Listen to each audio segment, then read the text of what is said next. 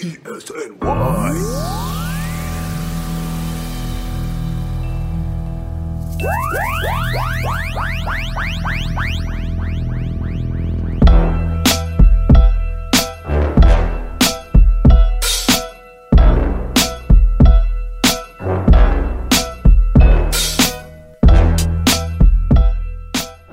Alright, listen, I understand.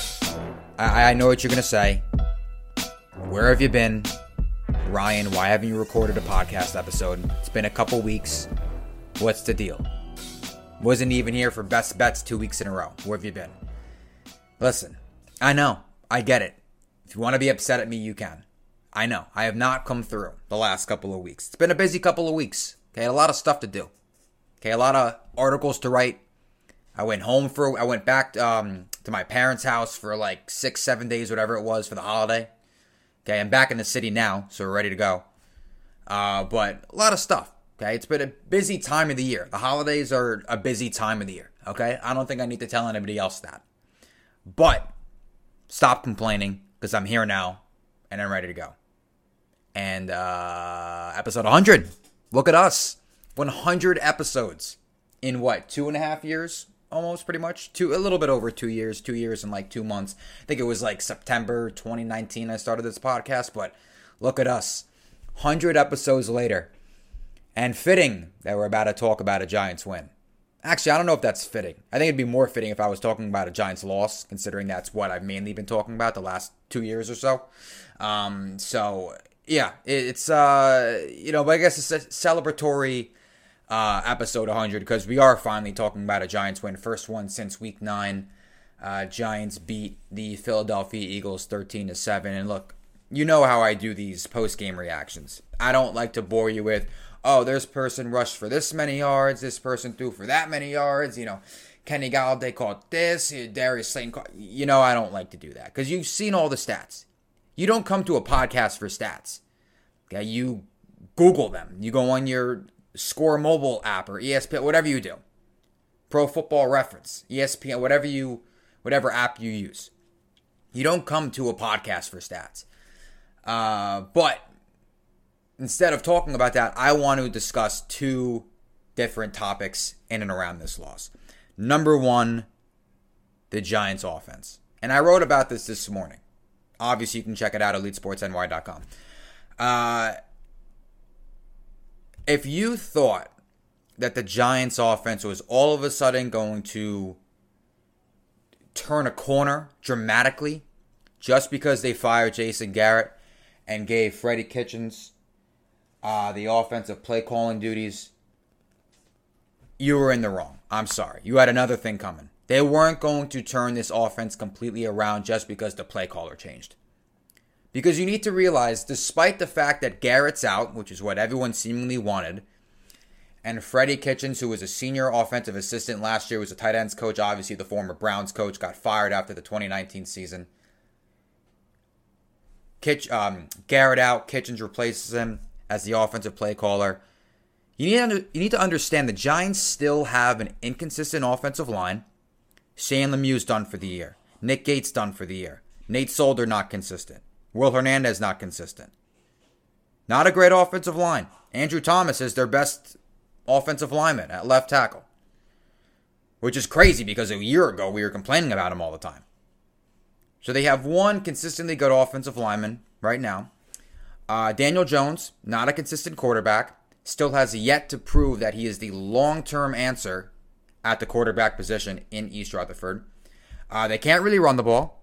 Saquon Barkley had 40 yards on 13 carries. I know I said I wasn't going to name stats, but I have to make a point here. They can't run the ball effectively. And they're dealing with various injuries. Sterling Shepard can't stay on the field. Kadarius Toney can't stay on the field. They were short on tight ends yesterday. Kyle Rudolph didn't play. Caden Smith didn't play. Heck, the only guy that caught a touchdown was Chris Myrick, who was on the practice squad.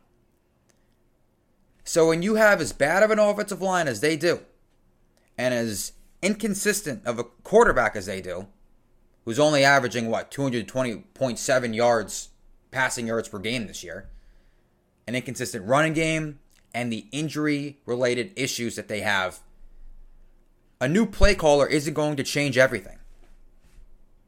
Giants scored 13 points, gained 264 total yards. That's Garrett-esque numbers. Yes. Because that's what happens when you don't have a great situation on the field, on the offensive side of the ball, with that offensive line and that quarterback and that running game and those injuries to those receivers and weapons. And a play caller isn't going to change everything. Freddie Kitchens wasn't going to change this offense from Giants-level offense to Tampa Bay. When's it going to happen? Especially on a short week. They played Monday. They fired Jason Garrett on Tuesday. They played Sunday. Was it going to happen? If you thought that the Giants are actually going to score an absurd number of points and completely flip the switch on their offensive game plan, I mean, if they wanted to be more aggressive on offense, that's fine. I could see that. Because the play calling is obviously different because it's a different play caller. But if you thought that they were going to find much superior production in comparison to the production they found with Garrett calling the plays, I'm sorry, you were in the wrong. They weren't going to just all of a sudden flip the switch on their offensive production. They still don't have a lot of great pieces that are healthy on the offense right now. Barkley can't do much. He hasn't been able to. The offensive line can't do much. Daniel Jones is limited. The defense doesn't get overwhelmed because they have all these weapons, but not all of them are healthy all the time. Sterling Shepard hasn't been on the field since week 8. Kadarius Toney is injury prone. He's already proven that. Kyle Rudolph is injury prone. Caden Smith wasn't on the field yesterday. They were limited in weapons that they could utilize. So I'm sorry. I did not think. I thought the Giants would be a little bit more aggressive, and they seem to be more aggressive in spurts with Freddie Kitchens calling the plays. But I did not think that they were going to be overly productive just because there was a new play caller, and they weren't. 264 total yards, 13 points. They needed a big game out of the defense. This seemed like 2016 all over again and 2020 all over again. And parts of 2021 as well, all over again. That's been the story of the Giants much of the last 2 years. So, the offense didn't look good. Got to improve. I don't know. I feel like I say that every single week, because I do. So, I don't know when that unit will improve, but there's got to be a rhythm. And it's got to start with them just getting healthy. They can't stay healthy. That was what I was so worried about coming into this year, was you have all these weapons with Golladay and Shepard and Toney and Slayton and Ingram and Barkley, and all of them have gotten hurt at some point. Golladay didn't play much last year with Detroit, right? Barkley missed almost all of last year. Both of those guys missed games this year. Shepard has had injury-related issues throughout his entire career, so is Evan Ingram. So that was what I was worried about coming into this year. They have all these weapons that everyone's talking about, but can they stay healthy? Because a lot of them have had injury issues throughout their NFL careers. So, but they needed a big game out of the defense, and I will get to my point about the defense. But I got to, this defense has to stay consistent is basically what I want to get across before I get to my defensive point.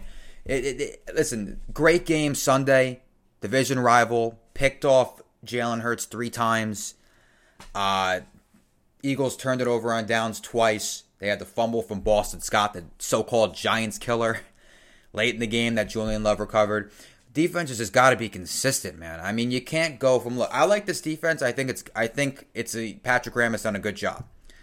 But you can't go from they played a great game against Philly, but then the week prior they, gave up 30 points and over 400 yards to Tampa Bay. They can't be doing that. Earlier in the year they gave up what? Dallas scored 44 points. I know there was a pick 6 in that game, so 37, I guess. Gave up 38 points to the Rams the following week.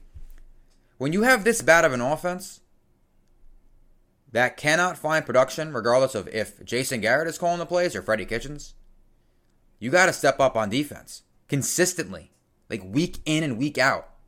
That's what needed to happen last year. That's what still needs to happen this year. Defense needs to be more consistent. But I tell you one guy who's been consistent. And tell you one guy who's stepped up. And I bet you know who I'm talking about. Xavier McKinney. Xavier McKinney, week in and week out, is solidifying that we are near the end of Jabril Peppers' tenure in East Rutherford. Jabril Peppers' contract is running out. They exercised a fifth-year option on him prior to last year. So his contract is running out, his rookie deal. He's been in the league for, half a decade. He's still on his rookie deal. Contract is running out at the end of this year. They'll either, maybe look to franchise tag him or re-sign him. And when you look at how well Xavier McKinney is playing in Pepper's absence, and in Logan Ryan's absence too, Logan Ryan has missed 2 games because of positive COVID tests, you start to say it's not worth it to bring Peppers back, because if you can just get this sort of production out of McKinney on a rookie deal, then that's better value than re-signing Peppers to a second contract and running the risk of him getting hurt again and him missing time again. Peppers is out for the year right now. Peppers also missed 5 games 2 years ago in his first year with the Giants. He's injury prone. He gets hurt. He's proven that. Why re-sign Peppers to a second contract when you could get just as much production, if not more production, especially in the deep part of the field, which is more important considering it's a passing league, out of Xavier McKinney? And he's cheaper. He's on his rookie deal. He's got 2 years left in his contract after this year. Peppers has always been a liability in coverage. He's limited. Okay, he's a good run stopper. He's good up near the line of scrimmage. He's good up in the box. He's a liability in pass coverage. Xavier McKinney, who picked off his 5th pass yesterday, is not a liability in coverage, which is so crucial considering it's a passing league. Why re-sign the guy who's limited in pass coverage to a second contract when you could just keep the guy who's not a liability in coverage on a rookie deal? Week in and week out with his play, not only did he have the pick against Jalen Hurts yesterday, but he had the crucial pass deflection, pass breakup on a 3rd down play when the Eagles were driving their final drive of the game to try to tie the game with a touchdown and then go ahead with an extra point.